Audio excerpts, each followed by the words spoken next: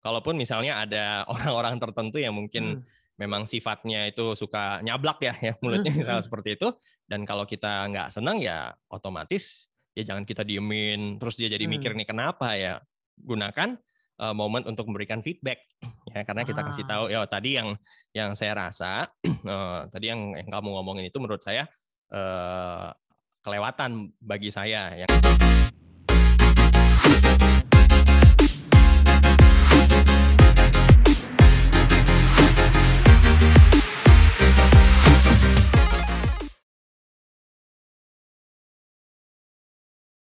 Oke, welcome to Better Leader, Bang Alan.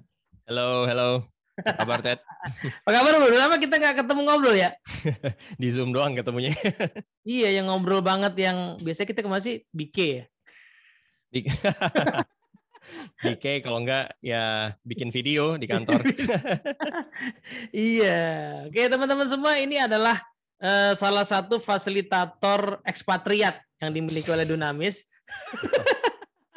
Ada dua apa namanya dasarnya. Pertama adalah namanya itu Eugene Allen Philip. Wah, kalau nggak ada nanerenya tuh udah asli bule banget tuh, Bro. Ekspektasinya beda ya. Begitu datang, ya. Tapi yang kedua enggak. Penyebab kedua adalah wah, ini bisa nih kalau kita mau iseng-iseng ya. Jadi Alan ini adalah fasilitator yang bahasa Inggrisnya fluent banget, Bos. Ya, jadi gimana kalau kita bikin agak aneh, Bro? Gua ngomong Indonesia, lo jawabnya Inggrisnya terus. Nggak ada yang nonton nanti. Dua bahasa, men. Oke. Nah, Bro Alan, boleh kenalan dikit, Bro? Lo mungkin karir atau apa gitu, biar teman-teman kita saling kenal juga. Iya, boleh. Gue kan kuliah dulu, secara singkat aja kuliah di Satya Wacana di Salatiga. Nah, moga-moga nih pada tahu ya, soalnya kalau kenalan di kelas, apalagi kalau kelas-kelas milenial ya, bilang Salatiga, Satya Wacana, di mana ya itu ya? Jangan kan nama kampusnya, Salatiga aja banyak yang nggak tahu. Gitu ya. Nah, jadi jurusannya waktu itu ambil sastra Inggris ya. Kenapa sastra Inggris? Karena saya rasa waktu zaman belajar itu kayaknya mata pelajaran yang paling disukain tuh bahasa Inggris. Jadi benar-benar waktu kuliah ya mau ya bahasanya sih sebenarnya udah lumayan ya. Cuma lebih ke ngambil metodologi ngajarnya sih sebenarnya waktu itu. Jadi amin sampai detik ini kepake juga ya. Jadi benar-benar waktu lulus di tahun 2007 ya, atau 2007 lulus itu langsung di minggu pertama lulus langsung cari kerja ya. Jadi benar-benar bukan tipikal yang betah di rumah nggak ngapa-ngapain. Jadi langsung apply kerjaan, apapun yang dapat waktu itu sikat ya. Awalnya tuh jadi guru les bahasa Inggris itu kurang lebih selama 2 bulan. Nah, tapi setelah itu ada dapat kesempatan untuk jadi guru di salah satu sekolah di Jakarta, sekolah Lentera International School ya waktu itu, tapi sekarang namanya udah Sekolah Lentera Indonesia yang depan Gandaria City itu, Bro. Nah, itu kurang lebih selama 1,5 tahun. Setelah itu pindah di sekolah Pondok Indah Global School, ya itu ngajarin jadi wali kelas untuk anak-anak SMP sama SMA ya, dan juga sekaligus ngajar bahasa Inggris itu selama 4 tahun lebih. Jadi all in all pernah punya pengalaman jadi guru selama 5 tahun lebih sedikit lah. 5 tahunan kurang lebih seperti itu. Setelah itu rasanya kok agak jenuh juga ya. Jadi benar-benar settingnya sama terus ya. Mungkin muridnya berbeda setiap tahunnya ya. Setiap tahunnya, tapi yang ada sedikit kejenuhan. Jadi mungkin dirasakan wah mungkin callingnya nih bukan tetap seneng ngajarnya, tapi kayaknya bukan di guru deh. Jadi sempat switch juga jadi IT trainer ya waktu itu karena suka gadget juga. Itu di perusahaan yang namanya EP Tech Solutions Indonesia. Jadi di situ ngajarin penggunaan device ya secara hardware dan juga software. Nah, itu banyak device-nya itu digunakan oleh sekolah-sekolah ya, sekolah-sekolah dan juga korporat juga. Jadi tetap passion untuk sharing-nya tetap kepake ya, tetap kepake. Dan sempat waktu itu juga nge-lead tim 2 orang ya waktu itu, 2 orang, dan umurnya juga nggak terlalu beda jauh. Jadi nggak berasa kerja ya, jadi seru aja kalau nyambung banget gitu lah, nyambung banget. Nah, tapi kurang lebih hanya 3,5 tahun waktu itu, di tahun 2015 apply di Dunamis deh. Karena waktu itu mikir, ternyata di Seven Habits nih ada lembaga kasarnya perusahaan yang benar-benar resmi yang bisa ngebawain deliver. Ya coba masuk deh. Dan ini udah tahun ke-6 ya di sini, tahun ke-6. Jadi paling lama ya? Bagaimana? Ini company lo paling lama berarti? Paling lama, betul. Sejauh ini paling lama. Oke, itu Satya Wacana itu kampus guru bukan sih? Kampus guru, enggak juga sih, enggak. Itu bukan kampus guru swasta tapi gitu bukan ya? Bukan. Itu ya kampus seperti biasa, cuma waktu itu ambil jurusannya memang ambil jurusan sahasa Inggris. Tapi banyak fakultas lain juga banyak banget di situ. Pikir kampus guru sehingga sepanjang hidup karir lo tuh guru gitu, bro. Oh, enggak. Jadi yang gua ambil tuh justru teaching metodologinya aja. Jadi gitu. Karena secara bahasa sih waktu itu sempat ya kalau nggak kuliah juga emang udah lumayan lah ya. Cuma ambil metodologinya.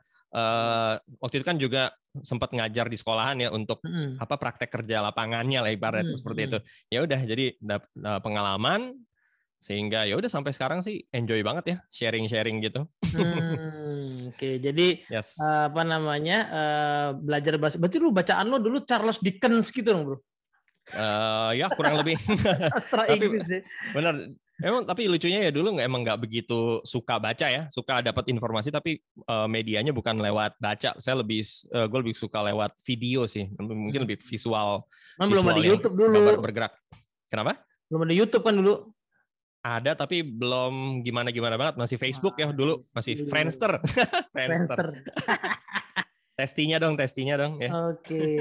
Saya kenal Alan ini udah lama ya, dari baru masuk dulu sama-sama di tim di Dunamis Education ya. Jadi sampai sekarang masih ada ya tim Dunamis Education yang memang menangani dunia pendidikan. Kita sama-sama di situ. Kemudian pelan-pelan kita dipinjem untuk ngajar di corporate dan nggak dikembaliin. Nah. Jadi contoh ya. Tapi anyway, kalau gue pikir berarti murid lo tuh bro, itu makin lama makin tua ya. Dari mulai anak SMA terus. Betul. Nah, di tahun lalu, tahun 2020 udah dapat undangan, mereka ternyata nikah. Wah. Jadi udah pasti pikir-pikir, dulu kayaknya ngajarin mereka masih SMP, berarti. Iya. Habis itu nggak, maksud gue sampai sekarang mulut tuh jadi tua-tua gitu, penyelia di sebuah bank gitu kan jadi. Yes, nggak menutup kemungkinan tiba-tiba ntar pas ngajar dia. Oke. Nah, Bro Allen, thank you banget nih udah punya menyempatkan waktu ya buat ngobrol-ngobrol di Better Leader ini. Segmen yang relatif masih baru lah di Dunamis, di YouTube channel Dunamis. Nah, gue punya pertanyaan buat lu, bro. Ya kan, tadi kan kebetulan lu gue cerita ya, pernah mimpin tim yang umurnya nggak jauh beda. Tapi so far sih pengalamannya, experience-nya oke aja, asik-asik aja. Cuman nggak banyak orang yang seberuntung itu kan, ya bro. Kita dapat tim member yang bisa asik-asik aja gitu loh. Sebagaimana kita sebagai tim member kadang-kadang nggak beruntung dapat bos yang enak gitu ya. Tapi kadang kebalikannya ya. Jadi para leader juga nggak seberuntung itu langsung dapat tim yang enak. Nah, kalau pemikiran lu gimana bro soal ketemu tim yang enak nggak enak itu gimana? Nah, ini menarik ya.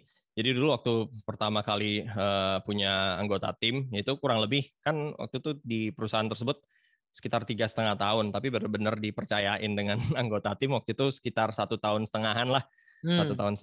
Nah awalnya juga kayak yang gimana ya, biasalah orang kalau belum ketemu kan, baru ketemu pertama kali kan pergerakannya itu semuanya lewat asumsi ya, lewat asumsi. Kayaknya ini, kayaknya itu, karena apa?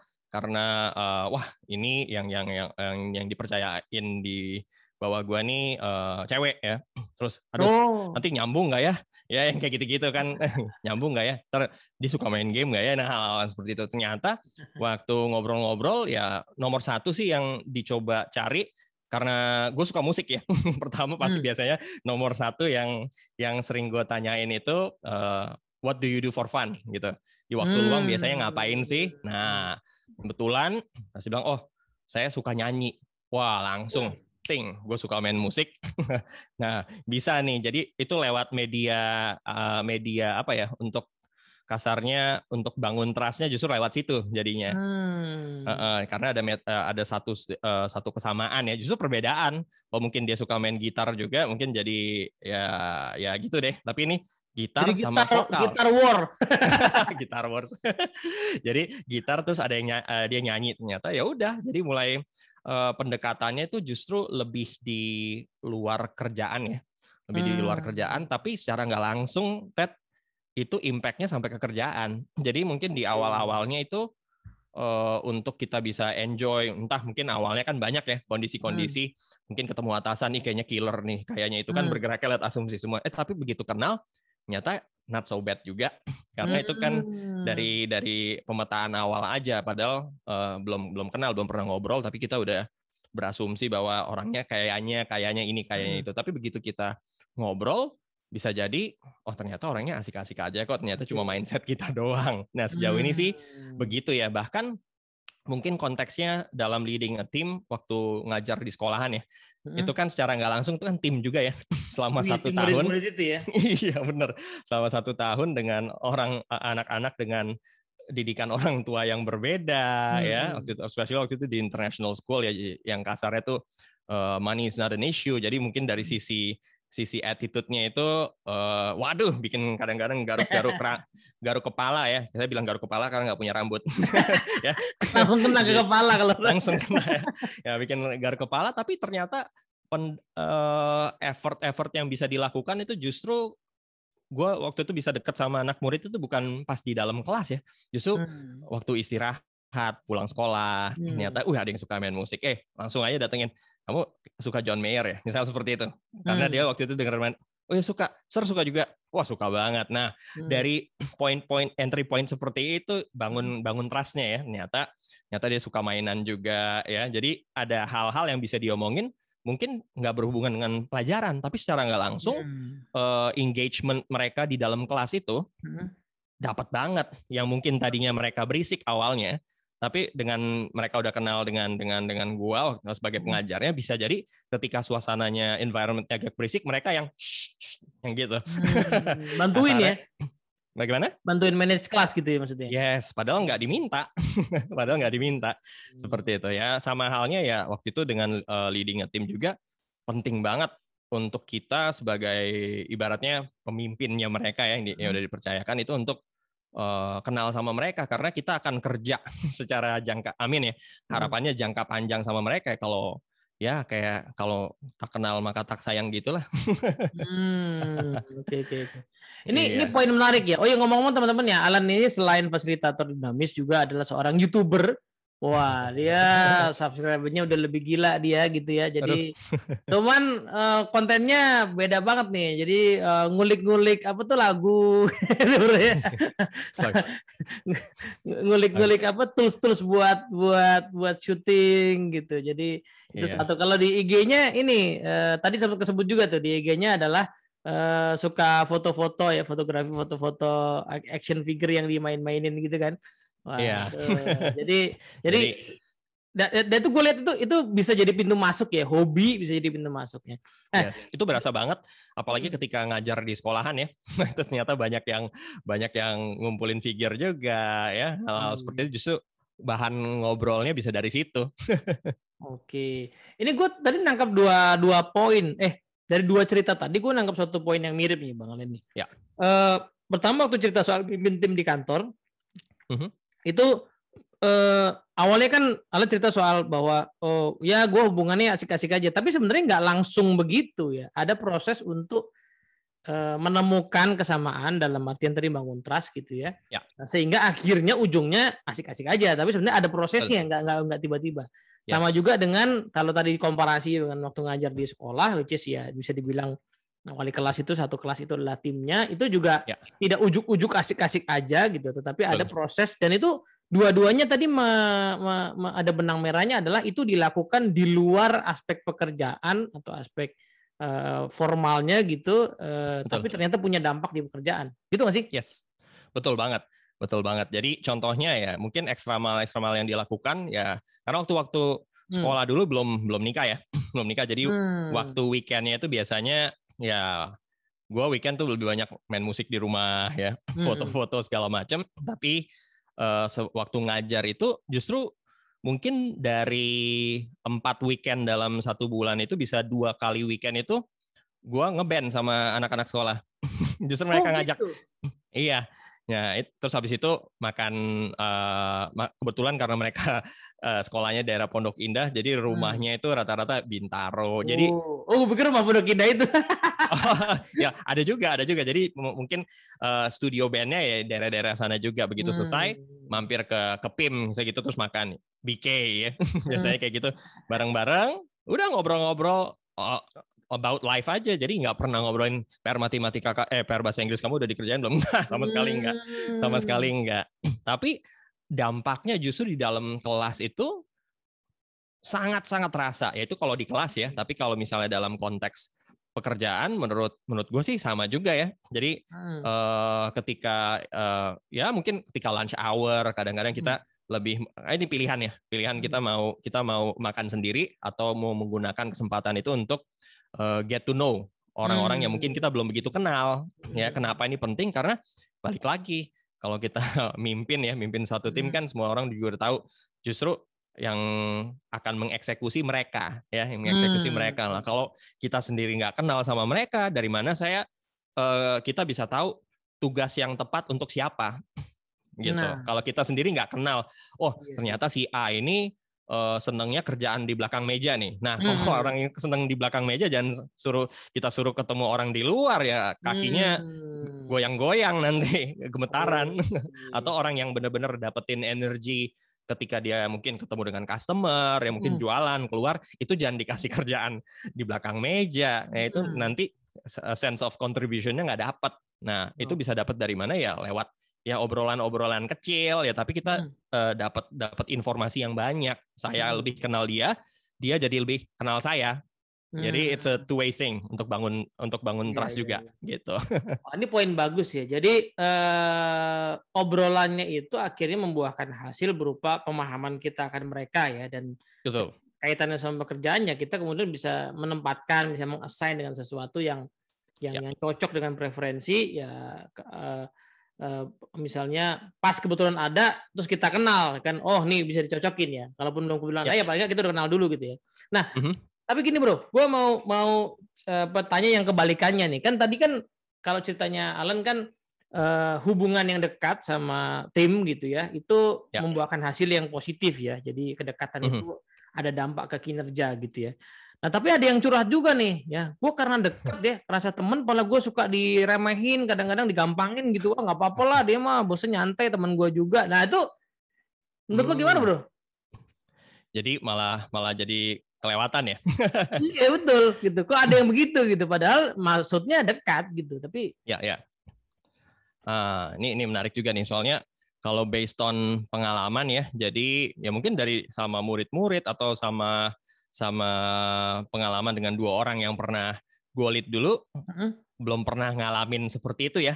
Jadi itu mungkin salah satunya tergantung dari kitanya juga ya. Ada, walaupun itu tetap adalah boundaries yang benar-benar jangan sampai lewat ya, jangan sampai lewat. Nah, itu balik lagi, kontrolnya ada di kita ya, kontrolnya ada di kita, dan juga mungkin kita kenalin juga ya yang mungkin yang dianggap mereka itu sebagai batasan-batasan itu yang mana. Jadi menurut gue sih itu tergantung pembawaan kita ya, pembawaan kita. Jadi bagaimana kita yang ibaratnya yang menentukan nih batasnya sampai di mana. Kalau ada sesuatu yang kita rasakan over limit atau apa, kita komunikasiin. Oke. Seperti itu. Jadi kedekatannya ada boundary-nya gitu ya, Bro. Betul, dan sama halnya juga dengan kita, mungkin biasanya dengan team member itu bisa jadi team member lebih muda secara usia, ataupun mungkin secara usia enggak, tapi untuk lebih muda usia bekerjanya ya, maksudnya ya, usia bekerjanya mungkin kita lebih lama dibandingkan dia, sehingga dia jadi team members kita. Sama aja, dia respect boundaries kita, tapi boundaries mereka juga jangan sampai kita lewatin juga, seperti itu. Jadi benar-benar nah, kita bisa tahunya dari mana? Lewat komunikasi lagi, bro. Oke, jadi proses komunikasi itu yang menentukan pemahaman kita akan boundary ya. Misalnya, gue jadi kebayang nih bro, misalnya tadi ada sebagian anggota tim yang kalau kita tadi ya nyantai gitu, Ya. dia juga tahu batas ya, sehingga nyantainya ya pas makan, tetapi pas kerja serius lagi ya kan. Yes. Nah itu oke berarti kan. Tapi Betul. anggota tim yang lain ternyata pas gue nyantai lama-lama kurang ajar ya kan. Nah itu mungkin gue harus mengambil tindakan yang berbeda ya dengan orang yang pertama gitu ya. Betul. Jadi Boundary-nya harus gue perjelas nih sama orang ini nih gitu. Yes. Lu nyantai sama gue tapi kalau kerja beresin dong gitu. Mungkin begitu kali ya. Yes. Jadi kalau misalnya kita dalam dunia mungkin memimpin tim ya, mungkin itu bisa momennya kita kasih feedback ya. Kasih feedback. Okay. Nah, feedback bisa di mana ya? Mungkin kalau kita sudah set yang namanya one-on-one coaching yang sudah reguler ya kita bisa manfaatin kondisi tersebut. Ya ngomongnya santai tapi basically message-nya itu tersampaikan. Jadi jangan sampai kita maksudnya nggak mau menyakitin perasaannya dia, tapi message-nya justru nggak tersampaikan. Oke. Seperti itu ya. Jadi ya teknik-tekniknya ada juga tuh sebenarnya. Jadi poin trust tadi, relationship tadi itu sebenarnya fondasi. Tapi di atas fondasi harus ada bangunannya tadi tuh ya, boundary misalnya, dan itu disampaikan lewat proses-proses feedbacking, kemudian one-on-one coaching gitu ya. Nah, kadang-kadang juga yang tadi gue sempat bilang itu tergantung dari kita ya. Kadang-kadang misalnya nih kita juga bercanda dengan anggota tim kita juga kadang-kadang kita omongannya kelewat batas. Ya mungkin kita sering ngomong gue tuh emang nggak ada apa-apanya gini-gini. Ntar ujung-ujungnya ketika mereka ngomong bapak kan emang nggak ada apa-apanya digituin. Nah langsung kok ini kurang ajar ya. Mungkin dari kita sendiri menilai diri kita seperti ya bercandaan-bercandaan yang seperti itulah. Jadi itu benar-benar kendalinya ada di kita sih, kendalinya ada di kita yang set the tone. Oke, jadi ketika mungkin kita bekerja, kita kerja dengan serius tapi santai juga ya, tapi respectable cara kita komunikasi ya. Terus cara ketika kita bercanda juga jangan ya. Kadang-kadang orang tuh kalau lagi excited banget kan kadang-kadang secara kata-kata segala macam itu kan bisa di luar dugaan ya. Nah, itu tuh hal-hal seperti itu sih. Jadi ketika nanti orang lain juga bisa menilai, oh dia bercanda sih, tapi dia nggak pernah bercanda yang gimana-gimana ya. Itu jadi mereka bisa lihat sendiri. Kalaupun misalnya ada orang-orang tertentu yang mungkin memang sifatnya itu suka nyablak ya mulutnya misalnya seperti itu. Dan kalau kita nggak senang ya otomatis ya jangan kita diemin. Terus dia jadi mikir nih kenapa ya. Gunakan momen untuk memberikan feedback ya, karena kita kasih tahu ya tadi yang saya rasa tadi yang kamu ngomongin itu menurut saya kelewatan bagi saya. Yang saya rasakan adalah A, B, C, dan D. Nah, bisa nggak nanti next-nya? Nah, kita sampaikan aja. Tentu caranya juga ada caranya ya. Jadi jangan sampai pakai cara-cara lo tuh mulutnya ngasal ya. Nah, itu kan udah ibaratnya kayak nantang ya. Jadi mungkin kita bisa mulai dengan apa yang kita rasakan ya. Perasaan lah kita ngomongin perasaan sehingga justru munculnya bukan perasaan wah ini kayaknya agak nantang atau wah, benar juga ya. Jadi ada muncul rasa sedikit guilt ya. Itu yang justru yang muncul. Oke. Ya. Itu kebetulan ini bro, di video sebelumnya sama teman kita Mbak Ratna ada caranya yang lebih detailnya tuh ya. Itu keren banget. Nanti teman-teman bisa nonton yang itu ya. Kalau belum nonton nih ya. Kita poinnya bagus. Klik link di atas ini ya. Gue belum tahu cara masang linknya bro. Tapi poinnya adalah tetap ada boundaries ya. Boundariesnya itu bisa kita ngasih boundaries ke mereka kalau memang ada gejala-gejala yang tidak pas. Atau kebalikannya kita justru mesti punya boundaries ya, jangan juga kelewatan sehingga menimbulkan pemahaman yang tidak pas ya. Itu tipsnya dalam membangun trust ya dengan tim kita, hubungan yang informal tapi memperkuat ya hubungan formal di dalam pekerjaan. Betul. Nah, pertanyaan berikutnya nih, Bro.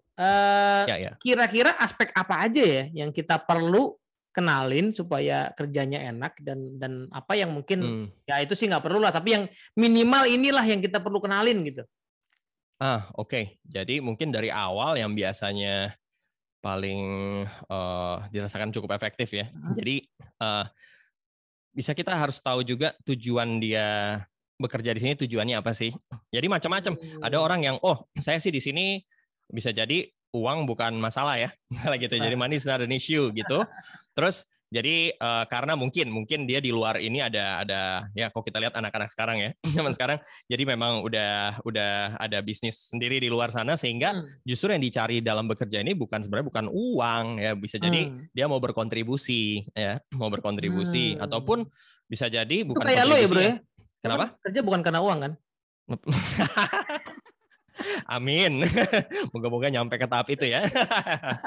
Ya, jadi macam-macam nih. Jadi kan misal kita punya 3 anggota tim, jadi tiga anggota tim bisa jadi needs-nya mereka berbeda-beda. Nah, kita sebagai pemimpin itu harus bisa ngulik nih, bisa tahu nih kira-kira si A itu harapannya apa? Karena nggak semua, kadang-kadang orang-orang mikir tuh kalau misalnya wah ini semuanya ngejar uang nih.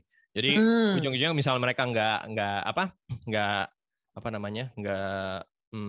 perform ya, nggak perform, misalnya pikiran kita, oh kok naikin gajinya, naikin benefitnya pasti engagementnya naik. Belum tentu. Nah, bayangin aja Ted, kalau bagi orang yang tadi money is not an issue, terus kita naikin gajinya, terus harapannya engagementnya naik, ya bisa jadi yang mereka dapetin di sini jauh lebih kecil dibandingkan yang mereka dapet di luar sana, kan nggak tahu ya. Justru yang dicari justru kontribusinya ya, sense of contribution, atau bisa jadi dia mau ngejar jenjang karir ya, nanti suatu saat gue mau gantiin posisi lo, misal dia ngomong gitu ya kan, kita dan yang harus kita lakukan adalah bahwa it's okay gitu loh. Kalau memang harapannya mereka seperti itu, oh bagus, berarti kita mikirnya lo gantiin gue berarti gue bisa naik. Ya, ya kan macam-macam ya. Kan ada orang yang waduh nanti gue digantiin gimana nih ya. Jadi mending nggak usah gue kembangin nih, biar ada mindsetnya kan beda-beda ya. Jadi penting banget kita ketahui nih dia kerja itu untuk apa sih? Ya, apakah untuk ngisi waktu luang atau untuk ngumpulin uang karena dia suka traveling. Nah kan macam-macam ya. Macam-macam. Ada juga mungkin yang senang di sini karena saya suka misalnya suka berkontribusi karena dia suka ketemu dengan orang, sehingga yang kita harus tahu lah drivernya itu apa. Ada yang tergerak karena dia sudah punya tanggung jawab, udah berkeluarga ya gitu-gitu ya.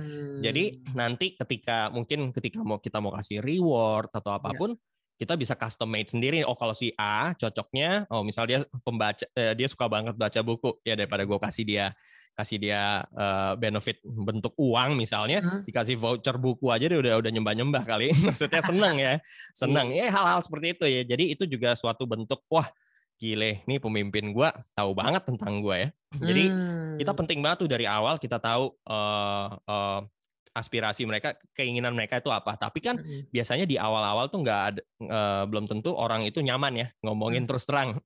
Nah itu justru munculnya dari mana? Lewat yang tadi gue omongin, Ted. Lewat kita waktu luang obrolan tadi.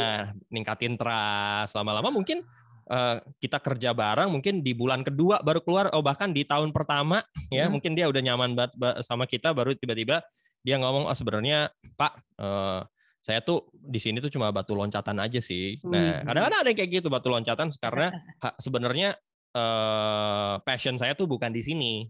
Ya. Nah, hal itu kan penting juga, dan kita sebagai pemimpin harus bisa ngomong ke dia juga bahwa it's okay. Ya nggak apa-apa, kita dapetin informasi itu. Nah, bisa jadi saya rencananya ya 3 tahun lagi sih saya mau coba di mana ya, which is okay. Jadi jangan sampai, ya kalau dia berani ngomong kayak gitu kan berarti trust-nya udah tinggi dong. Kan ada orang yang, jangan dikasih tahu nanti gue bisa kena masalah nih ya. Dan kita harus menurut gue ya bisa menciptakan rasa aman di situ ya, trust-nya di situ, sehingga ya yang gue apply dulu waktu punya anggota tim member ya, ternyata ada salah satu yang memang justru kepengennya jadi pramugari. Nah ini menarik ya. Justru ya, tapi dia senang sharing juga. Nah kebetulan senang sharing juga, kayak gue senang nyanyi dan segala macam. Ya udah nyambung di situ ya. Dan kita harus bisa bilang ke dia bahwa ya it's okay. Tapi itu jadi informasi yang penting kan, informasi yang penting buat kita. Nah gitu, berarti dia kalau mereka berani open ngomong the real reason itu berarti dia udah nyaman dengan kita, dan itu biasanya kalau udah sampai tingkat itu kerjanya enak sih. Oke. Jadi poin 1 adalah kita kenalin drivernya. Tadi lo sebut itu ya, driver orang bekerja itu kenapa ya. Jadi macam-macam possibility-nya, karena uang bisa, tapi banyak yang bukan karena itu, atau bukan hanya itulah ya, bukan uang pasti lah, kalau nggak dibayar ya sekaya apapun orang ngapain bekerja di situ ya kan, namanya kan betul. Kantor bukan lembaga sosial gitu ya. Tapi apalagi ya, bahkan termasuk mungkin ini aku jadi kebayang ya Alan ya, gue inget dulu ada kenalan, jadi ya dia kerja di sebuah perusahaan gitu ya, basically dia dari keluarga yang sangat mampu dan dia adalah calon pewaris dari company bapaknya itulah ya, cuman memang ya dia mikir bahwa pada saat gue masuk ke sono nanti kan gue nggak kerja di situ kan, gue pengennya kerja di tempat lain dulu. Nah, tapi pas gue masuk ke sono nanti, misalnya tiba-tiba jadi direktur lah gitu ya, gue mesti punya credibility di depan anak buah gue, ya kan. Nah itu kan ya gue mesti bangun di perusahaan ini yang tempat gue kerja sekarang, mesti bangun record yang ini. Jadi mereka pas gue masuk juga, oh gila nggak main-main nih ya si Alan ini mantan VP di perusahaan ternama misalnya gitu kan. Nah yes. mungkin itu kan bisa jadi gitu Betul, ya, betul. atau network atau macam-macam lah ya, atau hobi tadi ya. Nah, Yep. atau nyari jodoh sekalian ya. You'll never know. Oke, satu ya driver. Apa lagi bro? Apa lagi ya? Driver ya itu termasuk ya ke kebutuhan mereka. Nah itu, dan yang menarik dari kebutuhan itu bisa jadi mereka masuk tahun pertama, nanti masuk ke tahun kedua, tahun ketiga tuh bisa jadi needs-nya berubah. Nah, jadi kenapa tim check up seperti ini tuh justru harus dilakukan reguler. Ya, jadi bukan sesuatu gue pernah kok, no, bukan masalah pernah. Bisa jadi dia masuk, dia masih single, tiba-tiba 6 bulan masuk ada pemikiran, oh ternyata dia baru saja tunangan sama pacarnya. Nah itu kan dari tunangan ke hari hanya itu kan ya butuh dana. Nah bisa jadi kan hal seperti itu kan yang kita nggak tahu ya. Justru kalau menurut gue ya, daripada kita micromanage kerjaan, lebih baik kita micromanage hubungan sih. Wah, ini quote-nya bagus. Pelan-pelan, gue mau Kamil, kotipannya bagus banget ya. Daripada micromanage kerjaan, mending micromanage hubungan. Nah, boleh dielaborasi sedikit, bro? Yes, maksudnya jadi bukannya kita jadi stalker ya, enggak. Justru kita jadi mengenal nih kebutuhan anggota tim kita itu apa ya. Misalnya mungkin bukan hanya kebutuhan tapi dalam pekerjaan mereka ya. Yang mungkin dari service bisa jadi kelihatannya biasa-biasa saja ya, kayak nggak ada masalah. Tapi mungkin ketika kita gali, ternyata ada kendala-kendala, bisa jadi bukan kendala ke customer eksternal, bisa jadi kendala-kendala di internal gitu ya. Justru hal-hal seperti itu yang harus penting. Maksudnya ini adalah informasi penting bagi kita sebagai pemimpin ya, sama aja kayak kita punya anak di rumah kan, kita pasti mau dong kalau misalnya anak itu apalagi udah masuk remaja ya. Nah, lo lebih tahu lah Ted ya. Udah ada yang mau masuk SMP. Udah masuk SMP ya, Ted? Udah SMP mau SMA nih. Wah, ya kayak gitu kan, justru kan kita pengen sebagai orang tua itu bisa jadi ya ibaratnya orang pertama lah yang mereka ceritain. Mungkin kalau anak cewek misalnya mungkin ada perasaan naksir dengan orang dan segala macam, jadi bisa cerita at least kalau nggak ke lo ke istri lah ya gitu ya. Jadi source utama lah, jadi fondasi utama di rumah. Nah, hal-hal seperti itu pasti kita ada perasaan seperti itu. Jadi harapannya kalau nggak ditanya, nggak semua orang kan tiba-tiba datang ke kita ngomong. Nah, justru maksud gue micromanage itu yang harus kita apa ya? Kita cari tahu ya. Kita terus cari tahu. Bisa jadi sekarang ini fine aja. Nah, apalagi kondisi pandemi sekarang ya, bisa jadi ada mungkin kinerja lagi turun. Nah, kita jangan langsung main ngecap dia malas atau apa ya. Mungkin ada anggota keluarga yang affected, ya hal-hal seperti itu yang mungkin kalau nggak kita tanya kita nggak tahu, tapi ada juga orang yang langsung ngabarin ke kita ya, ada juga yang seperti itu. Jadi intinya justru yang penting banget, apalagi kalau dalam memimpin tim itu, yang lo juga tahu ya Teteh, ya justru coachingnya itu ya, yang amat sangat penting. Nah itu mungkin yang gue mau omongin ini bukan coaching yang setting bener-bener di ruangan one on one depan-depanan pangku kaki gitu jadi tegang ya, tapi ngobrol-ngobrol aja, ngobrol-ngobrol segala macam. Jadi maksud gue tadi micromanage a relationship lebih ke justru ini yang jadi yang harusnya kita cari tahu ya, sensitif tentang hal ini gitu, dibandingkan begitu telepon lagi kerjaan, begitu dia bilang sampai sini kok baru sampai sini ya, kamu ngapain aja, daripada kayak gitu kan, aduh orang gerah juga. Jadi poinnya adalah yang kunci mesti kita kenalin adalah driver orang bekerja.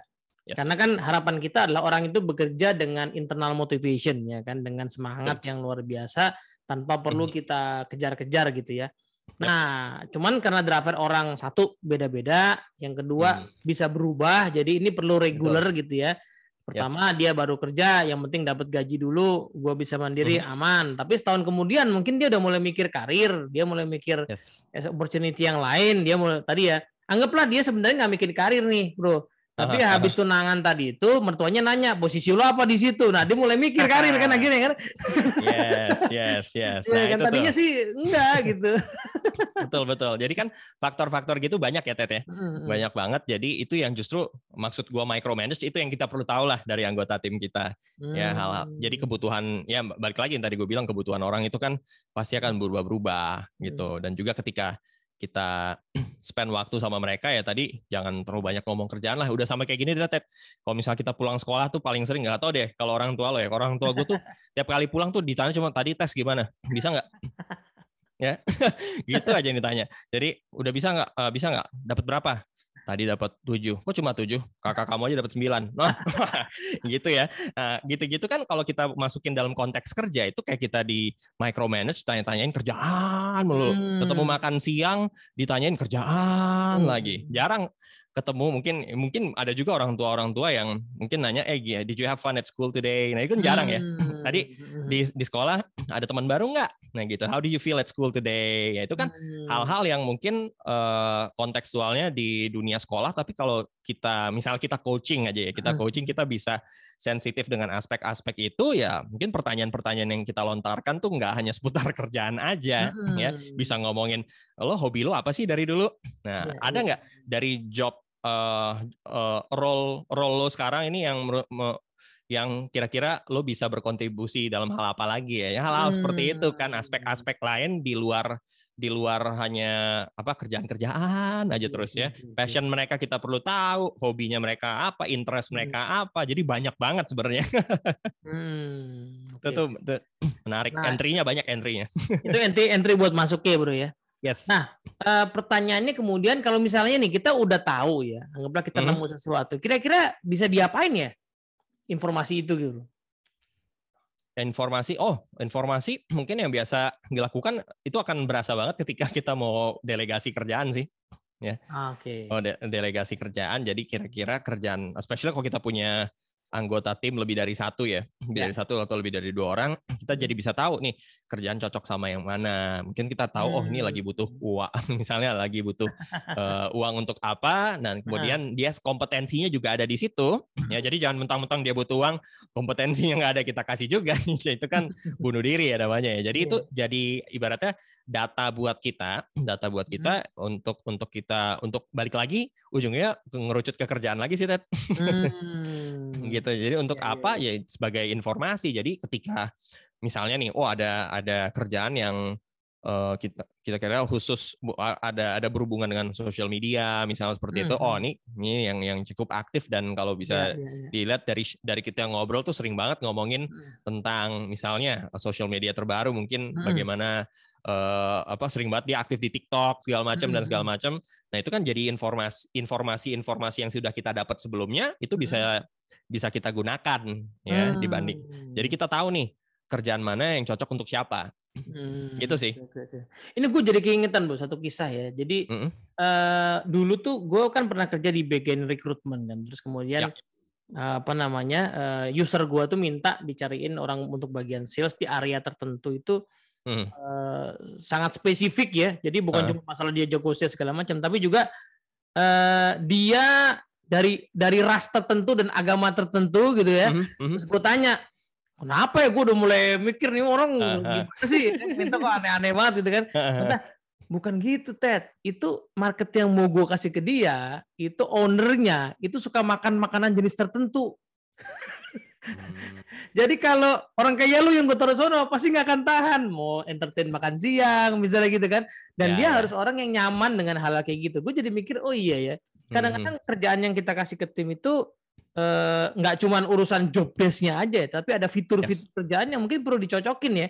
Betul banget. Ini customernya emak-emak gitu. Wah cocok nih, ini masih muda, berondong misalnya gitu ya. Ya bisa jadi ya kan. Iya kan.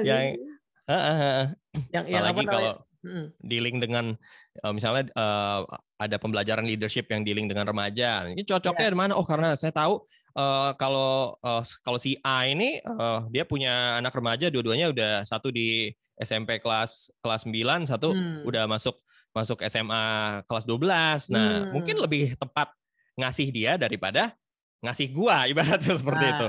Ya, karena anak gua masih ya ampun, masih kelas 3 SD misalnya seperti itu. Jadi secara pengalaman. Jadi hal-hal karena itu mungkin hal kecil ya, hal kecil tapi itu impact luar biasa.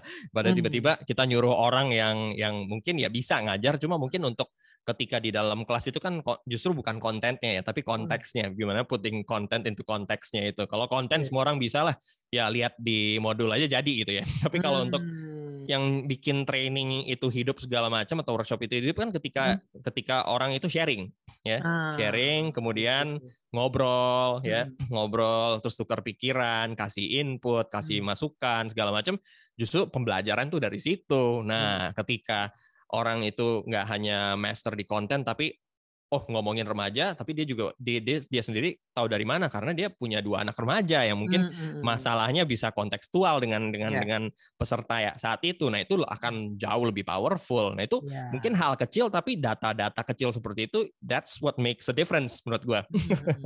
Dan kebalikannya gue jadi inget nih kisah yang lain ya menurut tadi ya. Kalau kita kan tadi baru minta carain orang, sekarang kisah yang lain ada satu orang yang bagus gitu ya. Dia belum lama masuk sebenarnya.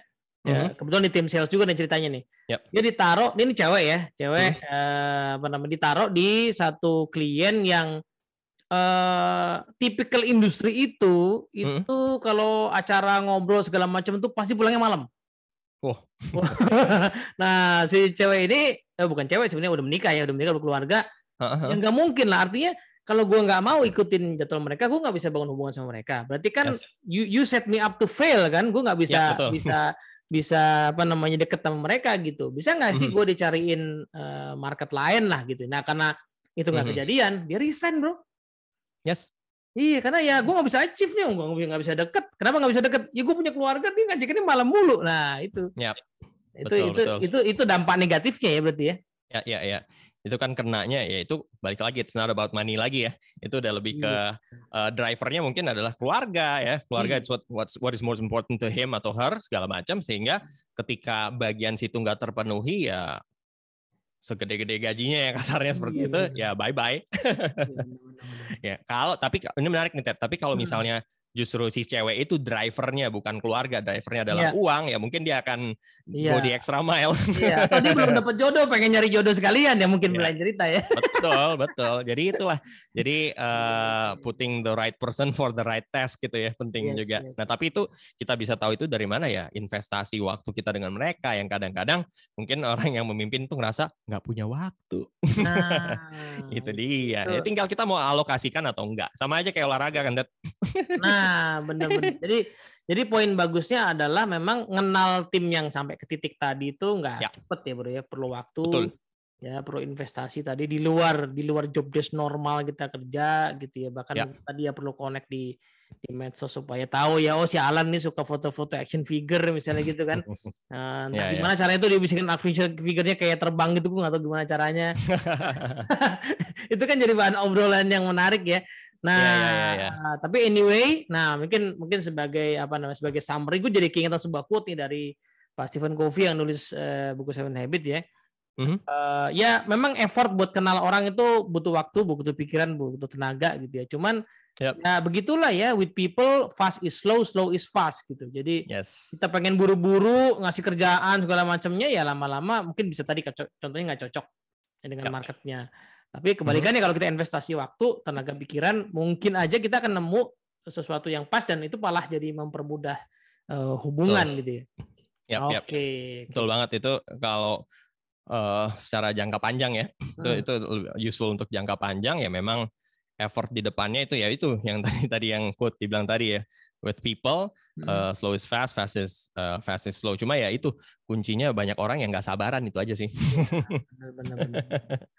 Oke bro, ini kita udah hampir sejam nih kita ngobrol ya.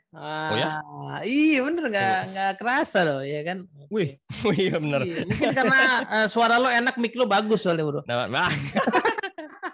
Alan ini salah satu yang ini teman-teman ya, kalau pengen tahu ya saran-saran menggunakan menggunakan device ya untuk video audio, bisa nanya ke Alan juga selain soal leadership.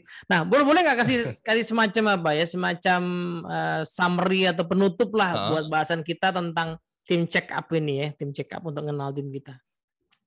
Ya, mungkin yang tentang tim check up yang mungkin paling kena ini semuanya based on experience juga ya. Jadi nggak hanya karena di luar kerjaan ini juga memang kebetulan ada usaha-usaha lain juga. Jadi ada beberapa employee juga. Makanya gue bilang lu nggak butuh kan sebenarnya tadi kan. Apa? Oh, justru yang butuh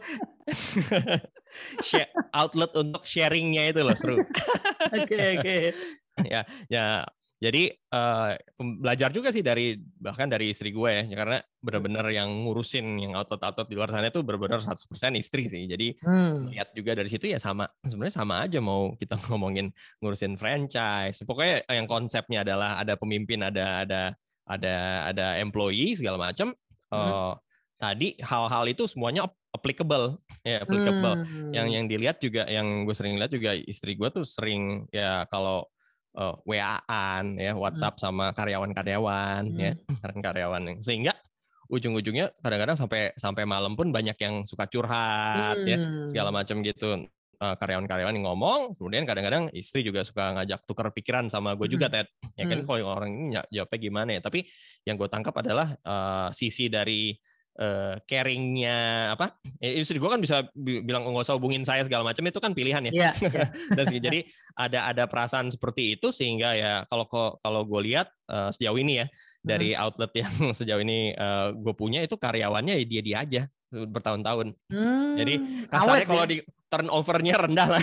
Iya. Turnover-nya rendah. Nah, jadi ini sesuatu yang mungkin gue bisa bilang, mungkin bagi teman-teman yang mungkin yang nonton ini juga yang punya tim mungkin di level supervisor ataupun level manager ya, karena bisa jadi tingkatan kita udah tinggi tapi kita lupa sama hal basic yang kayak begini nih.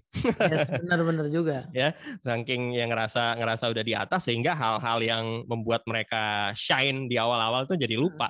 Nah, jadi sampai kapanpun ini adalah skill yang suka atau nggak suka, kalau kita mau long term result, kita harus yang namanya make time ya, benar-benar make time untuk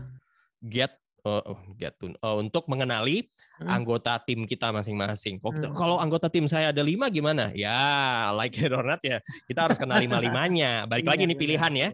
Kalau misalnya kita malas atau apa ya, nggak ada yang maksa kok. Tapi ketika nanti mungkin secara jangka panjang nanti kita kesulitan ya, yang harus disalahin ya saya sendiri, karena saya nggak mau meluangkan waktu. Ya, jadi jangan sampai kita mau sehat tapi nggak mau olahraga lah. Kasarnya gitu. Ya, benar. Pengen hubungan yang sehat ya harus mau olahraga, dalam arti menjaga kesehatan hubungan gitu ya, Bro ya. Betul. Karena ya balik lagi, mungkin harapannya juga ya, mungkin yang membuat kita bergerak untuk memulai biasanya motivasi ya.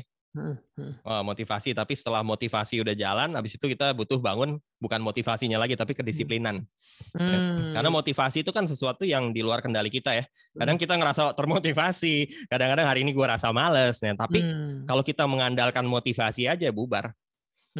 Jadi disiplin membangun dan menjaga hubungan ya, disiplin mengenal anggota tim kita ya, tim check up itu sesuatu yang krusial ya, supaya kualitas kerja kita makin bagus gitu, Bro ya. Yes, ujung-ujungnya ke kerjaan lagi ya, balik situ. Impact akhirnya. Ya, mantap. Thank you banget nih, Bro Alan. Waktu sejamnya buat ngobrol-ngobrol. Nanti kita set up lagi ya buat lanjutin bahasan yang lain gitu ya. Sip. Teman-teman nanti silahkan mampir ke ininya, medsosnya Alan gitu. YouTube channelnya kalau enggak IG-nya untuk dapetin hal-hal lain di luar leadership. Tapi anyway, kita barusan dapat sebuah insight yang luar biasa ya, soal ya at the end yang kita hadapi, yang kita manage itu kan bukan organisasi dalam arti makhluk bernama organisasi, tetapi manusia. Nah, manusia itu ya orang yang punya insan yang punya pikiran, punya perasaan gitu, punya minat, punya dorongan, punya situasi di rumah tangganya, di keluarganya. Kalau kita kenal dan kita bisa support, itu akan memudahkan banyak hal ya dalam hubungan pekerjaan kita. Thank you, Bro. Sama-sama. Sampai ketemu lagi ya. Ya, thank you, Ted. Oke, teman-teman semua, simak Better Leader di episode yang lain. Moga manfaat. Assalamualaikum warahmatullahi wabarakatuh. Ya, bye.